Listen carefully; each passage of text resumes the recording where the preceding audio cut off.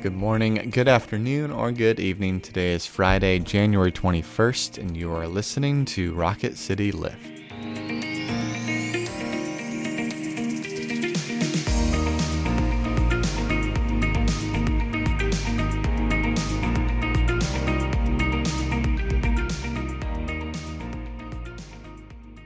Hi everyone, welcome to Rocket City Lift. I'm Tara Bolger. And I'm Brett Goodeman. We come to you 3 times a week and try to bring a bit of a spiritual lift to your day. Happy Friday.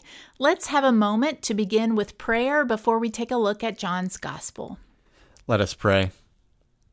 Lord God, we thank you for Jesus Christ, who is the center of our spiritual lives, who has brought heaven to earth, who has brought grace into this world, who has touched us with love and with mercy, who has rebuilt what we have destroyed, who has redeemed what we have despaired. God, may we look to Christ this day to grow and to change us. We pray this all in your name. Amen. Amen. Our reading is from the second chapter of John's Gospel, verses 13 through 25. The Passover of the Jews was near, and Jesus went up to Jerusalem. In the temple he found people selling cattle, sheep, and doves, and the money changers seated at their tables. Making a whip of cords, he drove all of them out of the temple, both the sheep and the cattle. He also poured out the coins of the money changers and overturned their tables. He told those who were selling the doves, "Take these out of here. Stop making my Father's house a marketplace." His disciples remembered that it was written, "Zeal for your house will consume me." The Jews then said to them, "What sign can you show us for doing this?" Jesus answered them, "Destroy this temple, and in 3 days I will raise it up." The Jews then said, "The temple has been under construction for 46 years, and will you raise it up in 3 days?" But he was speaking of the temple of his body. After he was raised from the dead, his disciples remembered that he had said this, and they believed the scripture and the word that Jesus had spoken. When he was in Jerusalem during the Passover festival, many believed in his name because they saw the signs that he was doing. But Jesus, on his part, would not entrust himself to them, because he knew all people and needed no one to testify about anyone, for he himself knew what was in everyone. This is the word of the Lord. Thanks be to God.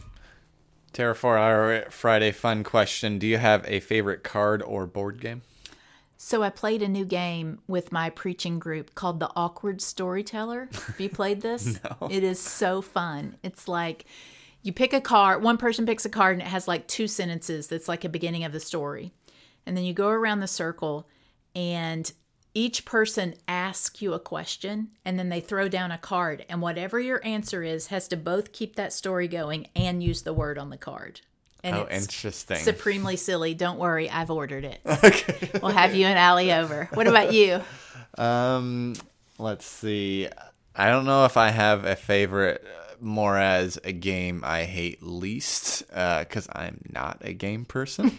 But Allie is. Allie loves games, and so the 2 games that I play with Allie is cribbage, because we're 90-year-old men. I like 90-year-olds. So. And then the other one is a game called Monopoly Deal, which is a card game based on Monopoly that you can finish in 10 minutes as opposed to 10 hours. Yes. So it quick is one games. Of God's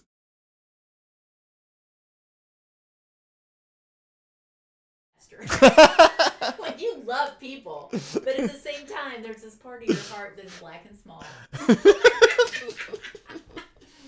I Tell me I'm wrong. deny none of that. To our scripture. Yep, that's why we're here.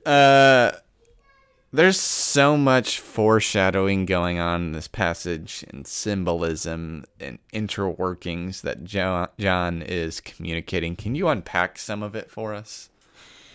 Yes. So I'm going to start with the interaction he has with the temple leaders there when they say, what sign can you show us for doing this? What they're really asking is, who gave you the authority to come in here and upset everything? That's what they want to know.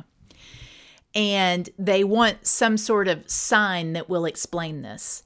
And so Jesus says to them, destroy the temple, and in 3 days I will raise it up. Now, at the time of this Passover, it's Second Temple, and Herod has started renovations on it. And they've been renovating the temple for 46 years, which is like the worst building campaign I've ever heard. And so they are talking. They hear him talk and they think only in terms of physical structure because they don't know who he is yet. Mm-hmm. But Jesus knows exactly who he is, and he's foreshadowing what will become his death and his resurrection. In the same way, we know at the end of this passage that John kind of ties it up. John is all about signs. And signs are things that stand for something else. Not only do signs point to things, but signs stand for something else. So think of in terms of, the red stop sign. Just the seeing that sign, even if the words weren't on it, you would know what it meant. And so Jesus is doing these signs by caring so much about what happens in the temple. It's a sign of who he is. It's his Father's house. And so we have those layers over and over again.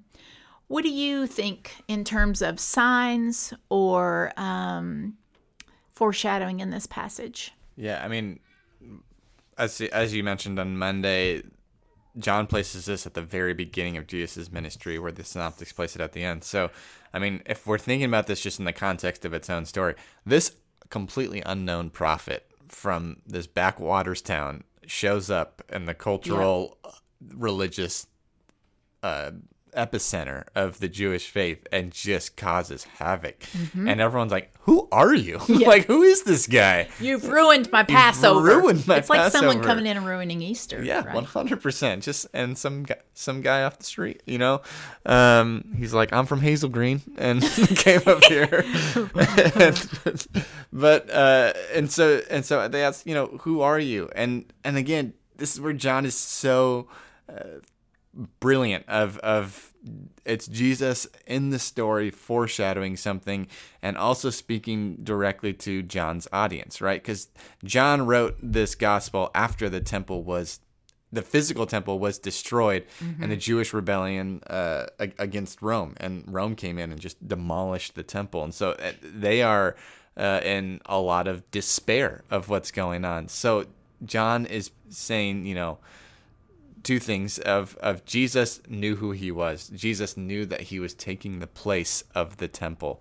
And for you, my listeners, who are despairing at the center of your national life that's been destroyed, take heart, because that is no longer the center. The center is in Jesus Christ. And so it's this incredible word of hope for the people in the story, the first early listeners, and for us today, that Jesus is the temple where heaven and earth meet, and we have this access to God's grace in a way that we never knew before. Another way that I think John foreshadows is with that phrase that we know from Psalm 69. In Psalm 69, it says, "Zeal for your house has consumed me." Here it says, "Zeal for your house will consume me." And some scholars think that John is pointing here to the idea that it is the religious authorities who are going to lead to Jesus' death. It is those who are there in the temple who will consume him in a way. And then there's also, we see that again at the end, Jesus on his part did not entrust himself to them. He knew who they were all along. And so we have that kind of foreshadowing of the grief of the whole story. So a lot to read there in John, but to end today, we are going to end with a quote from the troublesome Sigmund Freud, who said, "We are never so defenseless against suffering as when we love." troubled, but at times wise. Thank you all for being with us today. We hope you have a wonderful and safe weekend. We'll be back again on Monday. Now may each of you go out to love and to serve, to be well, to care for yourselves and others, knowing that the grace and love of God is ever upon you. Amen. Amen.